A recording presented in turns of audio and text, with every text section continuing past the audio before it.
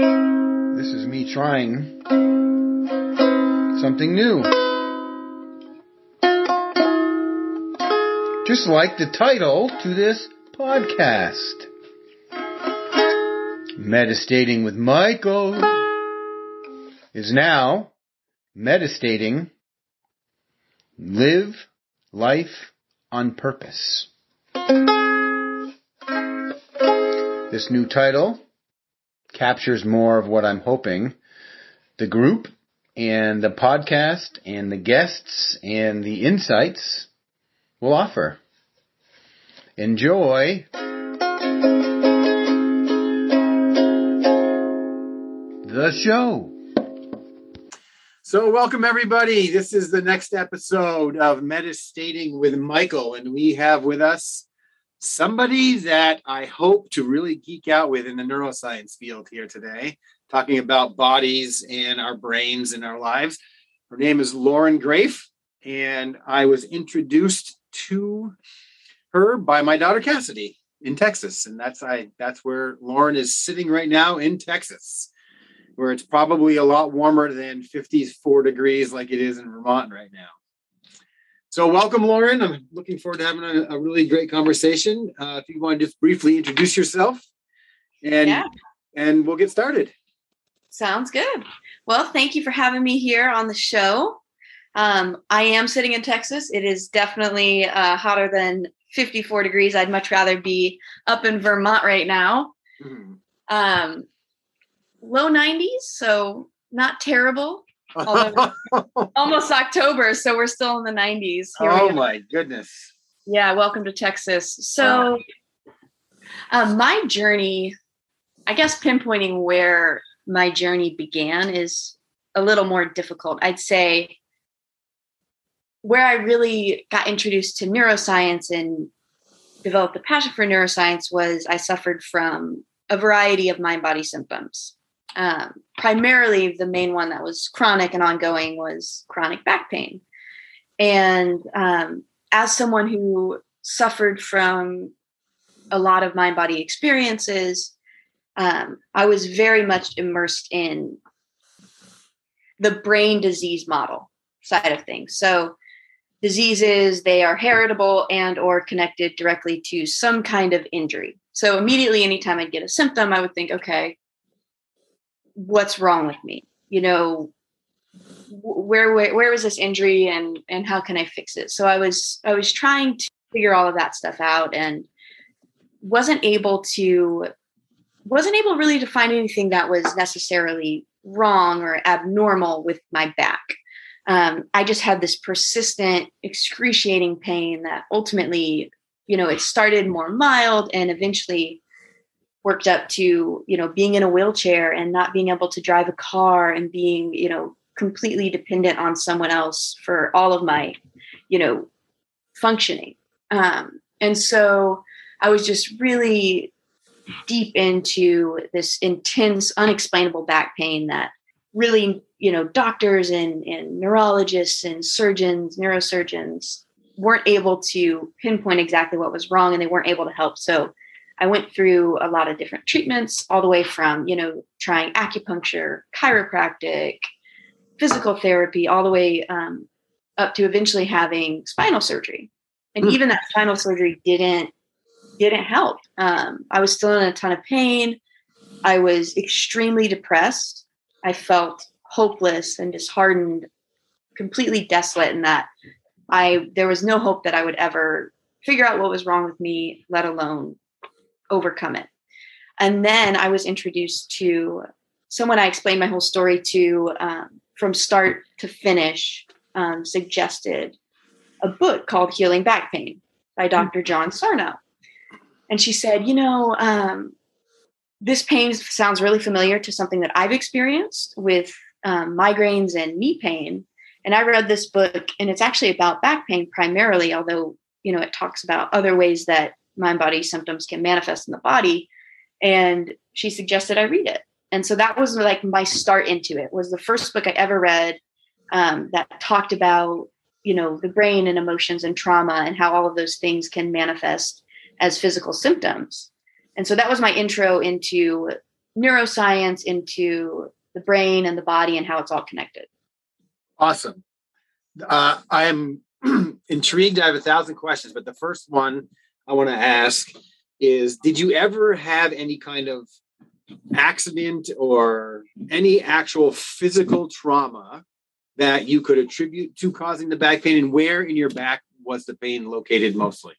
Yeah, absolutely. So I had a snow skiing injury actually when I was a teenager. I had a snow skiing injury, and I took a fall, some twists, some turns, was extremely sore, and it healed.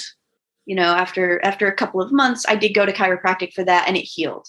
And I didn't have any limitations after that. So one of the things that I kept going back to was, and even, the different doctors that I had, we kept going back to this, well, maybe it was a skiing injury.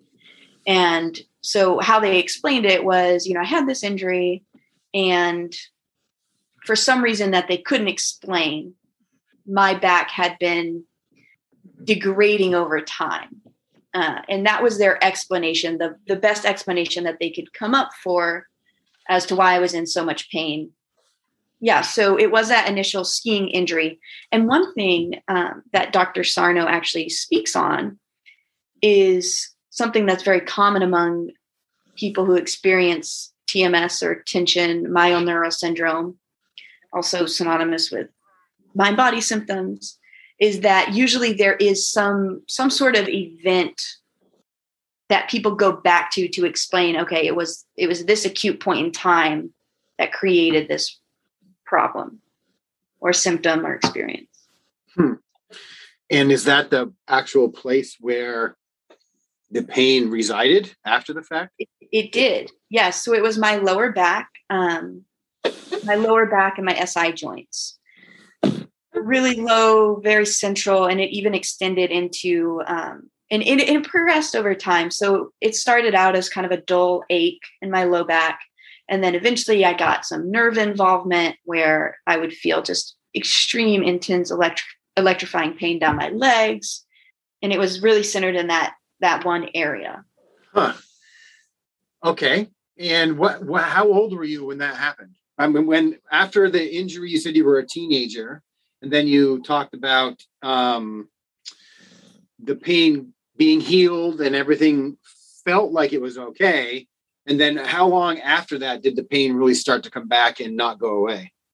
Yeah. So the injury happened when I was 13, and it wasn't until I was 18 when I really started to feel that pain again. Okay. And it was similar? It was. I mean, it was identical. Identical. But no accident prior to that to all of a sudden bring it on. No. So this is now where the story begins. Exactly. And this your is journey. So when did you end up in a wheelchair? You mentioned being in a wheelchair. How long after you started feeling it did you? That progression took about 2 years. That's all? That's it. Holy moly. It was rapid. I mean, it was 20. I was, yes. Oh my goodness gracious. Which is, part of the reason you have to ask, why is this 20-year-old who's in good health, who, has had no injuries, no accidents, now suddenly there's this unexplainable, intense, severe pain. Right. Right. That is the question to ask. That's literally the question. What's going on? How is this possible? And so now let's jump back a second here. Now we'll talk about the mind-body part of things. And you read Dr. Sarno's book. What are some of the highlights or some of the insights or ahas that you started to uncover from that book or from that experience forward? Sure. So I have always been someone who had a difficult time feeling my emotions. I was very much disconnected from my feelings. I was very avoidant. And I had a tendency to repress a lot of my emotions to the point where they would go completely unnoticed by my conscious mind. Things would happen, events would happen, traumatic events would happen. And I would remain just completely even keeled, absolutely no distressed feelings whatsoever. And what happens is when those emotions, so emotions have a physiological component to them, when those emotions are not processed and moved through from the beginning to the end, they manifest in the body as an outlet. So I think for my case specifically, a lot of my emotional repression was coming out as these different physical symptoms because I wasn't processing, moving through and handling those emotions and regulating them and expressing them in ways that were healthy and adaptive. And so in an effort to discharge that underlying emotion, it was coming out as all of these different physical symptoms and as pain. So let me ask you this kind of odd question, a thought that I just had, and maybe you know the answer to this for your own experience. Did the pain show up in your lower back because that was already a place that had some damage to it? Or do you think, and maybe there's something else I'm missing, do you think that your subconscious was aware that you would link your back pain to a previous event and not look further into your emotions, therefore just suffer? Absolutely. The second one, you think? The second one, yeah, for sure. So the body's always looking for what's going to be the most believable place I can put this pain. And Dr. Sarno speaks a lot about that, and that, typically the subconscious brain will pick the site of a previous injury because it makes sense, right? And we're meaning makers. We're, masterful meaning makers, and we're always looking to make those connections. So oftentimes the subconscious brain will choose the location of a previous injury. Also common to pick something that, say, runs in the family, not necessarily genetically based. However, if your mother suffered from migraines, it's more likely that if your subconscious brain is, trying to pick some place to put this, oftentimes it'll either pick the site of an old injury or something that runs in the family or that you've experienced with someone else. So then that begs the question. First question is how, which we probably can't answer scientifically, I don't think. But the other question is why?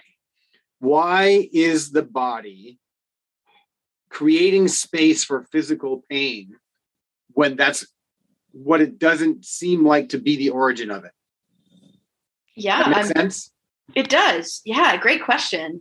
In my experience, the way that I've experienced my pain and the way that I've experienced my emotions is that all of these pain symptoms were keeping me distracted. They were keeping me away from the emotional side of things. They were keeping me away from these past traumas and current emotions and keeping my focus on pain, on the body, instead of being focused on the emotional, in the emotional realm. Right. It was a distraction. So the word you used is distraction. That's what I wanted to focus on here. So our subconscious mind is distracting us from our emotional pain by creating pain in the physical three-dimensional world, which is our body. Absolutely. Because it has to go somewhere. There has to be, like, the energy or the emotion or the trauma isn't gone yet or dealt with. So it has to exist somewhere, and where else to exist other than in our three dimensions, which is our physical space, which is so intriguing, a little frightening. Yeah. So because what you mentioned at the very beginning is you went to all these specialists and they're all like, you don't have any idea what's wrong. There's nothing wrong. Your actual body You don't have a broken bone. You don't have a detached ligament. You don't have a disc that completely disintegrated and is now oozing everywhere. So that's so interesting to me that there's this, and I believe it. I mean, I have experiences in different ways of similar things. But my question for you now is, clearly, I mean, I've seen you walking around. You're not in a wheelchair anymore, and it sounds like you have figured it out to at least a point where you're not debilitated. Was it a moment in your life that you were holding on to, or is it possible that it can be an accumulation of smaller traumas that just kind of build up and just kind of house themselves in your experience in your back? I think a little combination of both, actually. It was definitely an accumulation over time of just unprocessed, undealt with traumas, emotions, experiences, adverse life experiences that ultimately began to take a toll on my body in a variety of ways. Mm-hmm. And with my back pain specifically, it was connected to I think it was accumulation, I think, was the back pain. Because even, throughout the years, I can point to times when, I was extremely stressed for an exam that was coming up. I had terrible stomach pain. Smaller things like that weren't necessarily chronic. The back pain, though, was chronic and really required me to do big work, to not just make the connection with how those things were manifesting in my body, but to make meaningful changes in my life, to start living in a way that was more aligned and congruent with my authentic self and less outwardly focused on appearing a certain way and gaining the false approval from people who at that point in time I felt like I needed it from.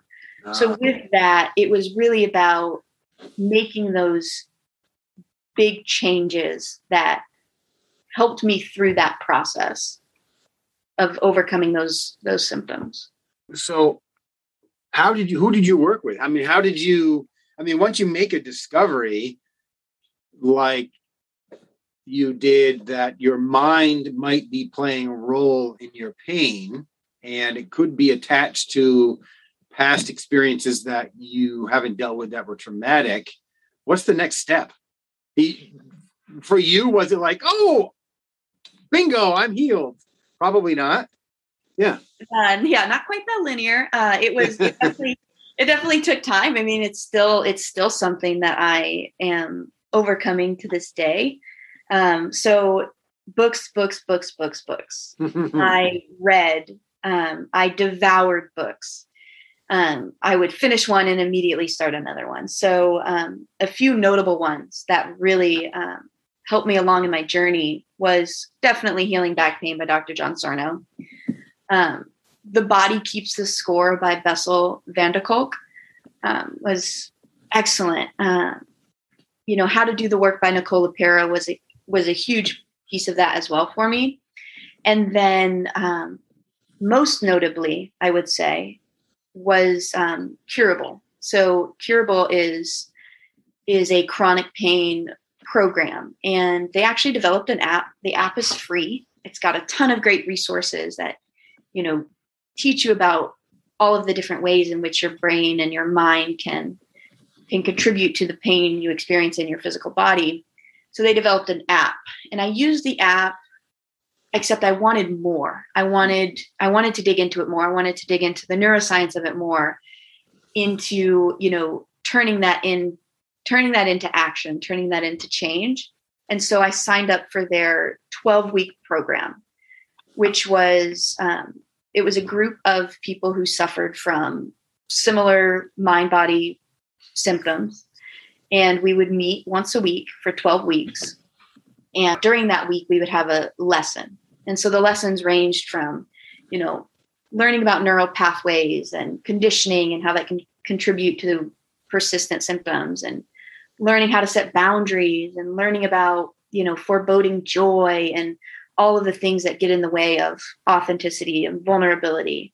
learning about the pain systems in the brain, the amygdala, and how that, can become overactive over time and hyper aroused. So each week we had that lesson, and then together as a group, we would talk for an hour about the lesson, and our facilitator would ask us leading questions to help us make connections in how all of that content resonated with us specifically. And then the second half of the 2-hour meeting, we would just chat as a group. So it was a lot of, group therapy where you felt seen and heard, and you didn't feel like this is just me. What's wrong with me? Nobody can figure this out. Nobody can help me. So a part of it was building that community and finding that so many other people experience the same thing. So getting that connection and feeling a sense of community was, hugely beneficial, as well as the lessons. Is that one of the first times you've ever felt that in your life, having that sense of community and inclusion and being seen? Absolutely. And I think that's, one of the big pieces for me that I have been working toward acquiring that sense of community, because that was something that was, definitely lacking for me. And primarily it was lacking because I was busy hustling for, a false sense of external approval instead of finding true belonging and being who I was. I was being who everyone wanted, or who I thought everyone wanted me to be. Right. So I didn't experience that community. I didn't have those deep, intimate, secure relationships, during childhood.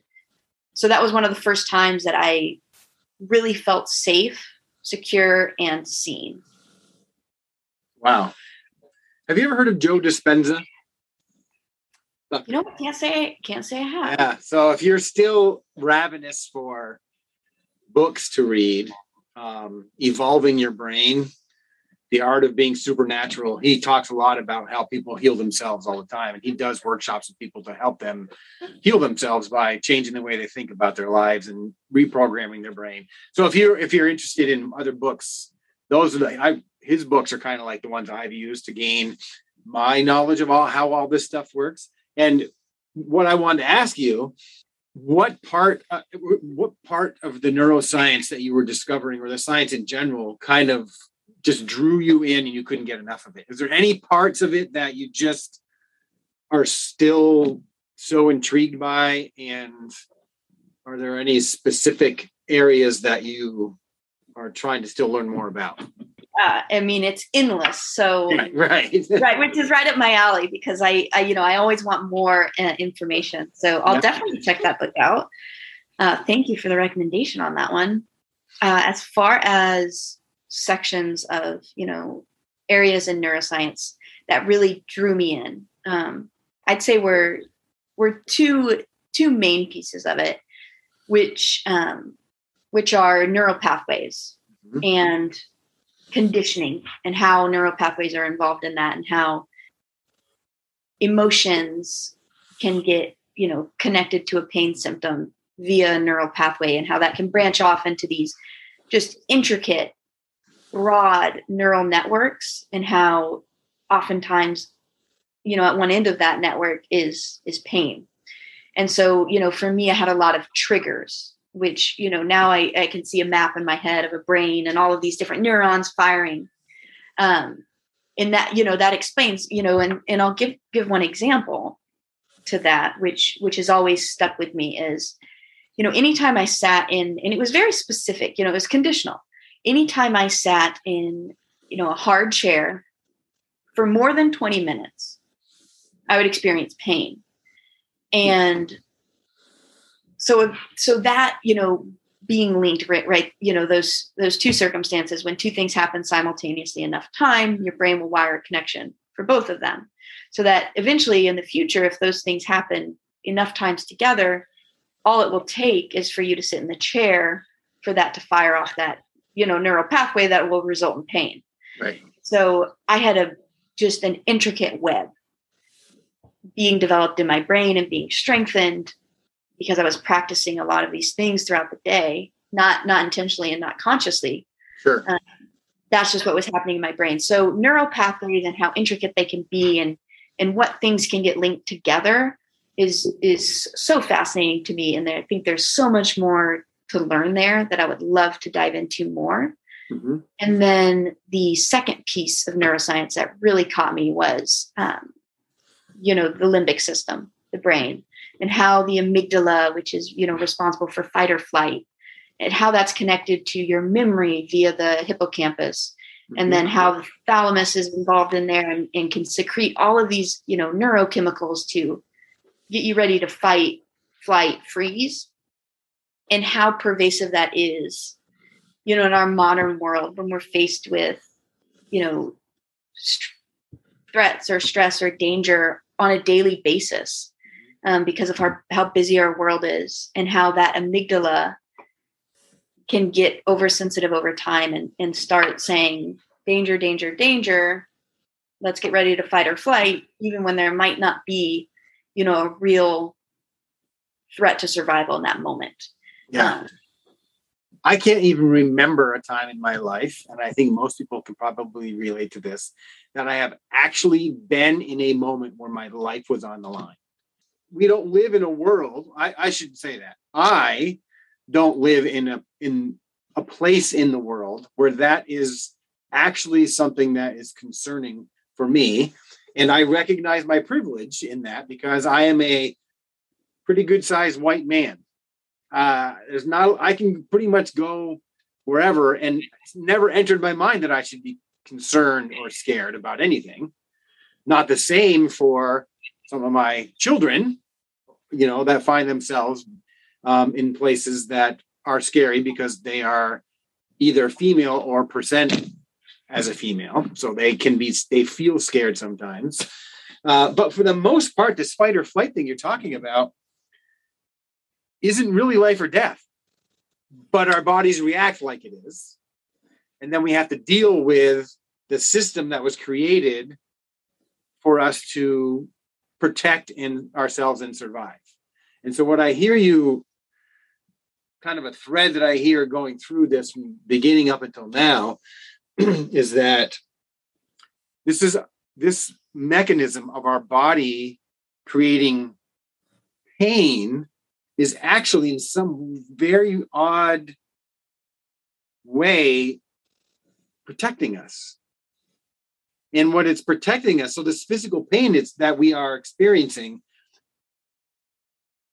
is protecting us from the emotional pain that we are either unaware of or don't want to deal with. And that to me is how intricate, just to show how intricate the neural networks you're talking about can be.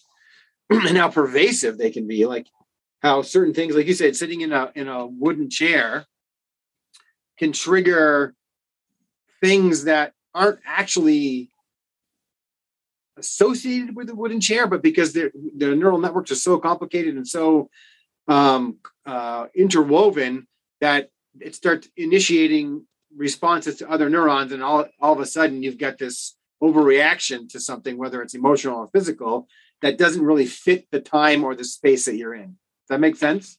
Exactly. No, well said. That's the part that I think about a lot. And so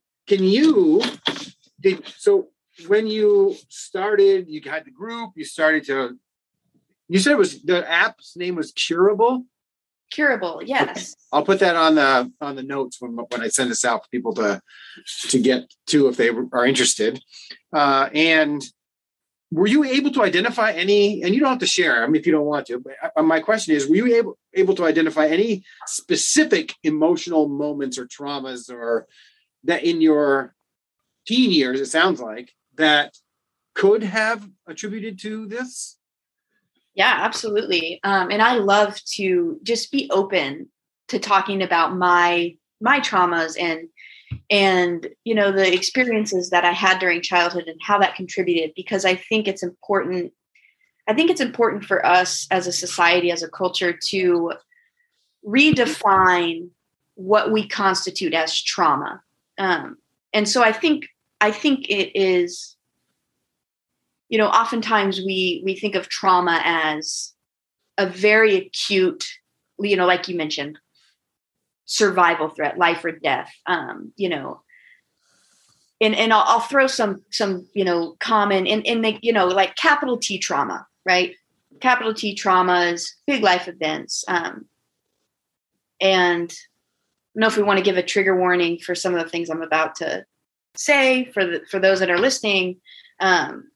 Just as far as, you know, capital T traumas go, you know, suicide in the family, you know, incarceration, being separated from your parents, you know, raped by a family member, incest, those things, capital T traumas that we normally think of. And I think, you know, and as traumatic as those things are, there's also those lowercase t traumas that are, you know, less acute. And a big one for me was never feeling a sense of true belonging. So I grew up in a extremely conservative and Christian family, and I was gay. And so that was a big piece of it for me, was growing up in that environment where, you know, every Sunday, you know, I was going to a place that was, you know, labeling me as an abomination, you know, and having, you know, things like, you know, demon possession being involved in that was just extremely, you know, and for someone who didn't have those connections, I didn't have not one truly emotionally intimate connection, in that I felt safe with one person. So I was very isolated in that. And I was fearful for my life, and more so than fearful for my life, I was fearful for eternity. And so to a kid without any safe space, that is too overwhelming to be able to deal with on your own. So my brain blocked it off and shut it down because it was too much. I didn't have the skills. I didn't have the tools, you know, to be able to handle those emotions, to work through them, to process them and regulate them. And so my brain just relied on repression, because it was easier to, you know, sleep through that period of time, literally and figuratively, than to handle those emotions. So that was a big piece of it for me, was that ongoing, you know, fear. Am I going to get kicked out of my house if they find out? Right. You know, what will happen? Will they send me away? So that constant fear and the constant alienation and not ever truly belonging and not feeling loved, that deep sense of love. Yeah. So I want to just say that I don't think what you experienced is a small T trauma. I mean, that's an ongoing, as the big T traumas you mentioned are, of course, we all would agree, horrible and life-threatening in some cases. Yours was a lifetime of it. And so that's a big deal. And I remember thinking similar things with my childhood, that what am I complaining about? You know, look at all the people in the world that have gone through genocide and through living in places where if they leave their door, they're concerned they're going to get shot, or are they going to have food, or are they going to have heat in the winter? You know, things that seem to be much more acute and much more in your face traumatic, where everybody would say, yes, we all agree that that's traumatic. So, and I wonder if that was a part of your thinking, like, I have a place to live, I have food, I have access to different things. Did you ever think that, and maybe not because you were younger, but do you ever think like, I shouldn't be complaining because this isn't as big a deal as this isn't as bad as it is for other people. Other people have it so much worse. Was that ever something you thought about? It was, yeah. And it definitely was. The comparison played, you know, a huge part in that, where I was thinking, no, it could be, and for me, a pervasive thought that I had was, it could be worse. Yeah. You know, my physical needs were met. Yeah. You know, and not to ask, you know, not to expect and not to ask for anything more. I remember having that thought a lot. So it could be worse. Don't ask. Right. So by saying it could be worse, we are diminishing and belittling our own suffering. And it took me till I was about 45 years old. So congratulations on doing it about half the time, just so you know. That's good for you to figure that out long before I ever did. And it was from a book called Man's Search for Meaning by Viktor Frankl. Now, Viktor Frankl was one of the men that developed psychotherapy. And he was a survivor from Auschwitz, where he saw his entire family, wife, kids, everybody he knew, slaughtered. He survived somehow. And in his book, it's a small little book. It takes about an hour and a half or 2 hours to read it. But in his book is where I found permission to honor my own trauma, even though it will never compare to what that man went through, or all those people that survived or unfortunately didn't survive went through. I'll never know what that is. And that's the whole point. I'll never know. So for me to compare myself to that is doing myself and everybody in my life a disservice, because then I'm not dealing with it, right? In his book, he said, pretend that each person's, I'm paraphrasing, pretend each person's suffering is like a gas, like helium or oxygen or whatever. He said, no matter how big the room is, it's going to fill the entire space.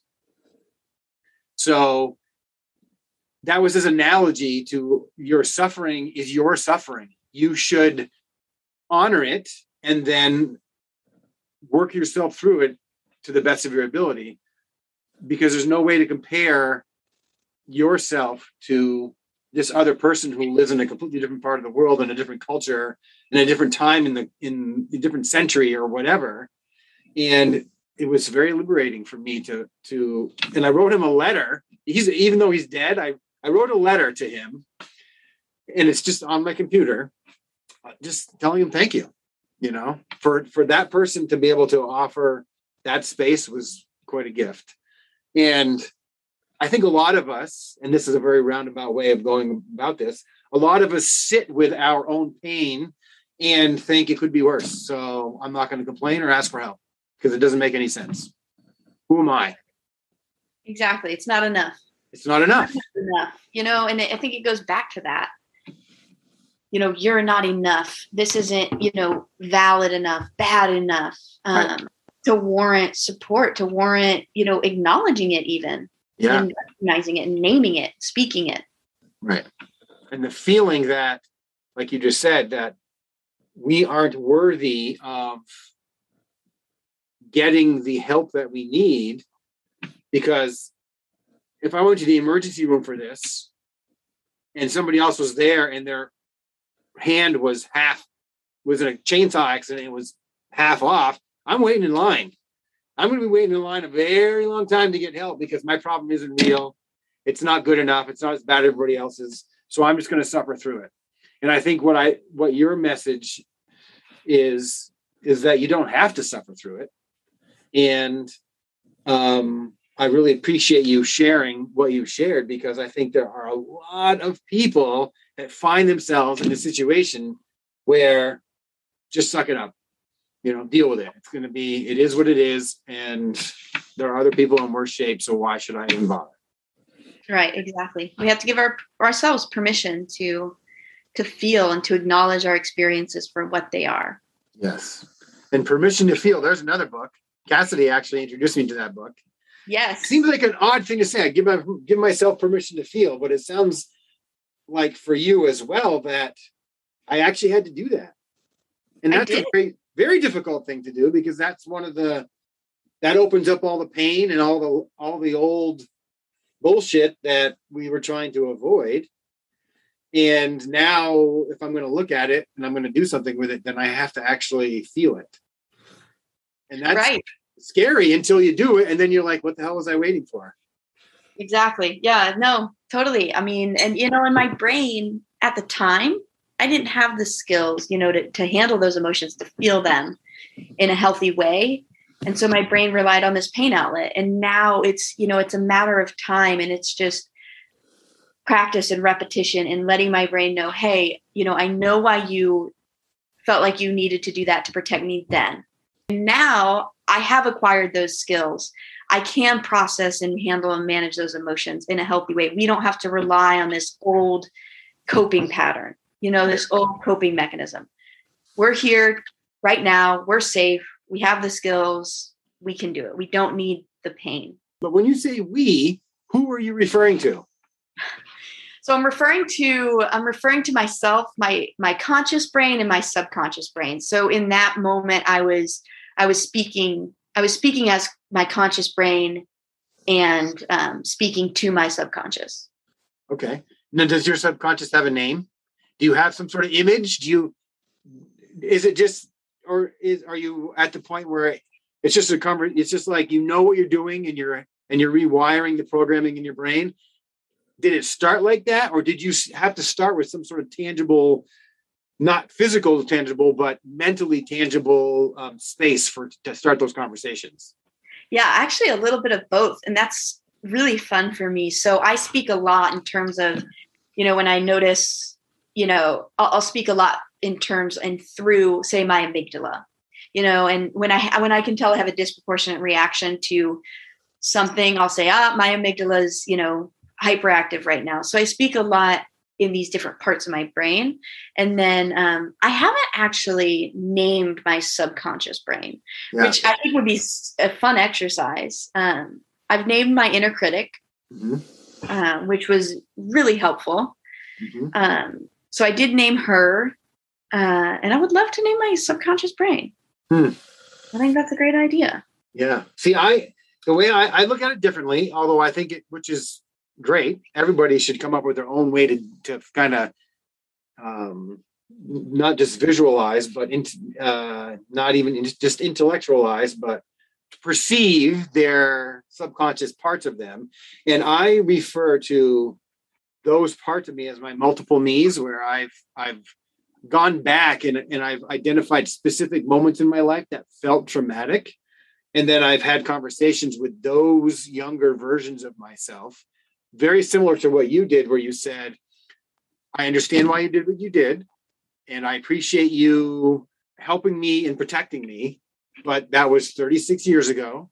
I'm now this person that's not serving ourselves in a way that's going to make us grow and be better. It's actually keeping us back. And so I need you to sit down. I need you to just let me take the steering wheel and let me put my foot on the gas, and I'll dictate when we slow down, when we speed up. Let me know if you have any thoughts or questions, but you are not in control anymore. And that was hugely liberating for me. And I think relieved a lot of the physical symptoms of other, bodily issues I was having. And I think what happened was it released. I was spending so much energy dealing with those parts of myself that when I kind of set them free, I had all this new energy because it wasn't being used for anything anymore. And it was now flowing in different places. And whether it created healing or a sense of euphoria, both of those things were experienced by me in that instance. And just to know that our brain is doing all of that is very intriguing and unnerving at the same time. I mean, who's in charge of our brain? Have you ever thought about that? Like, you say I, we say we say me. We're not our brain. We're not even our body. So what is it then that is guiding all of it? How about that for a question? That is one that I couldn't even begin to try to answer. I know. And I think about stuff like that all the time. Yeah. And when we look at even Dr. Joe Dispenza, or I'm sure Dr. Sarno and some people you read, I've done some quantum theory kind of diving into. And when it gets right down to it, nobody knows what the hell's going on. Yeah. I mean, we can know enough to manage and to understand how our bodies and our mind are interacting. But if we keep asking why, we don't know. Yeah. The one thing I'll say on that is I think our brains are more complex than they are giving us the ability to comprehend. Correct. I would also agree to that. They're saying, no, I'm going to cut you off here. I can do all of this up here. I won't let you be able to comprehend that level of complexity. Yep. There's I have a book called The Human Brain Book by Rita Carter. And one of her quotes, the beginning of the book is, she says, it is entirely possible that our brains are too complicated to fully understand themselves. Yeah. Of course it is. It's not only possible, that's probable. We won't get it. But then there's people like these people you're reading, and I've been reading to gather this information, that have a little glimpse into how we can manipulate it and utilize it and change it so that we can suffer a little bit less and grow a little bit more. And then have conversations like this, and then try to share it with other people so that maybe they can get something out of it. It's crazy stuff. It's all around us, always. Yes. Now, how long has it been since you've been out of your wheelchair? It has been, let's see, 2 years. Oh, really? Only 2 years. So you 2 see, years. you're on the fast track. That's my MO. That's your MO. You find something, you dive right in. Yeah. Exactly. Like I said, books. Yeah. So that's your fast track. Now, do you see yourself? I know that you're in between jobs right now and stuff, but how do you see yourself? It feels to me like this is just going to be something you're always going to be interested in and learning about and practicing and working on. But do you see yourself in this vein of choice for what you do with your life? As it is directed and focused on myself, it is endlessly going to be a part of me. Would that extend to others? I would love to find a way that I could extend that passion, extend even my personal experiences and my suffering, so that maybe someone doesn't have to suffer as long as I did, doesn't have to suffer, pain in that way, and get to the point where they're in a wheelchair. If I can turn my suffering, my experiences, and my growth and extend that to other people and offer that to other people, I would love to find an outlet and a way to do that. Well, maybe this is a good start. It sounds like it. Yeah. Let me ask you to try to do this. Can you summarize? I don't care how long your summary is. It doesn't really matter to me. But can you summarize for somebody listening that is in chronic pain what they could do? What is something from your perspective, your point of view, what would you suggest, having gone through this and come out on the other side working on it still, like you said, but not nearly in the same pain you were in? What would you suggest to them? I know belief is such a huge piece of it. Mm-hmm. And it's surrender. It's surrender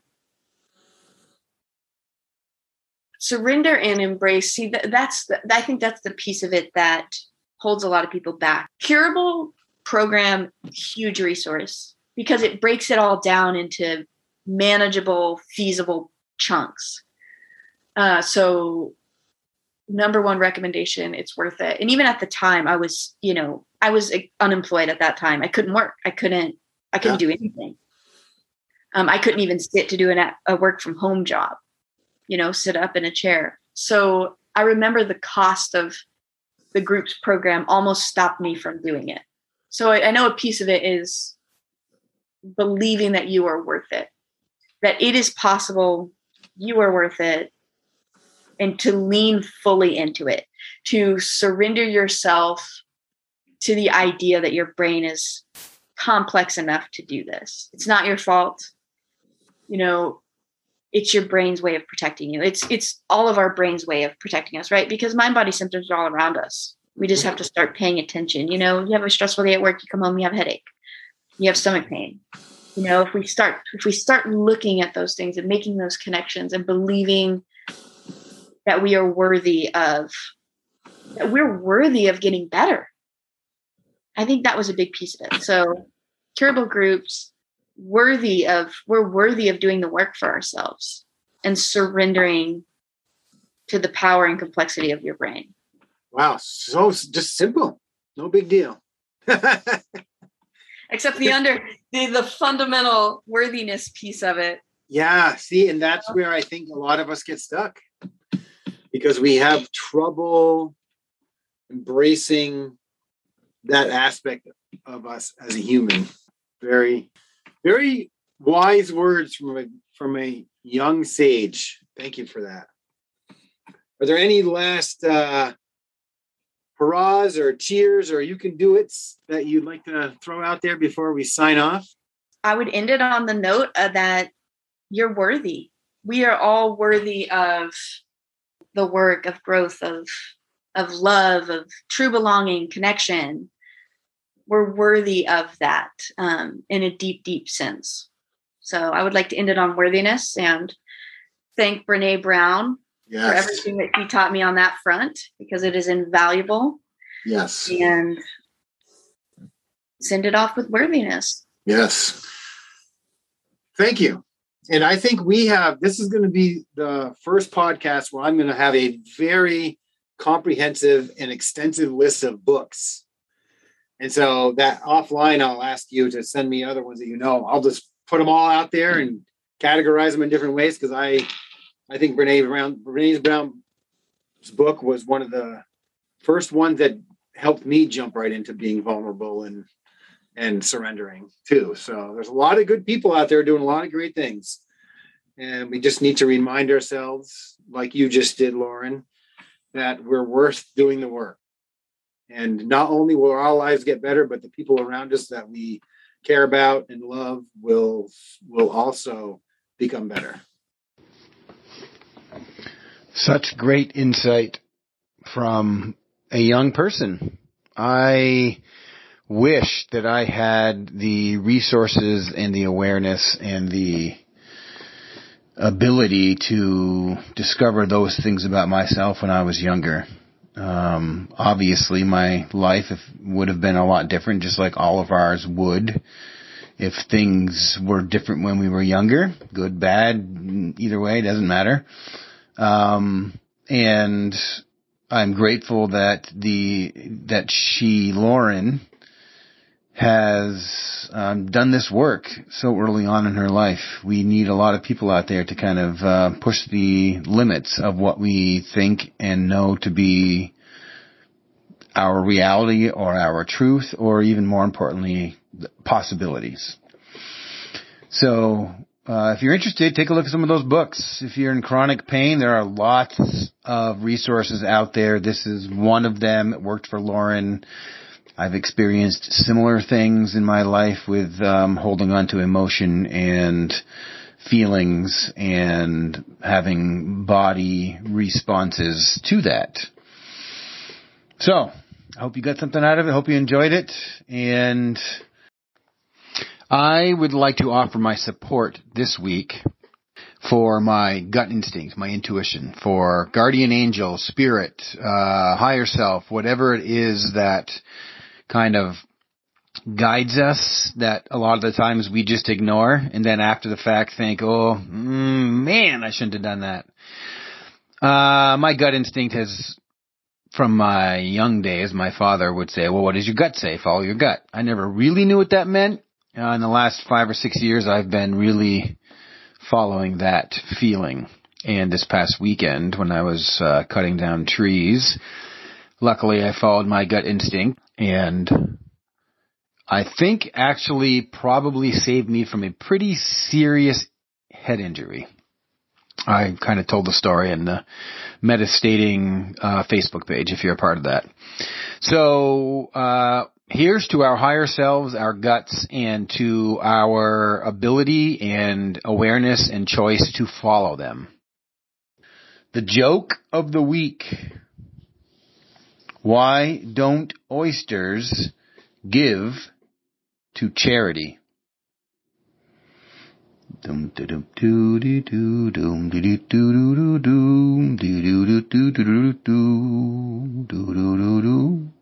Because they're shellfish. Have a good week.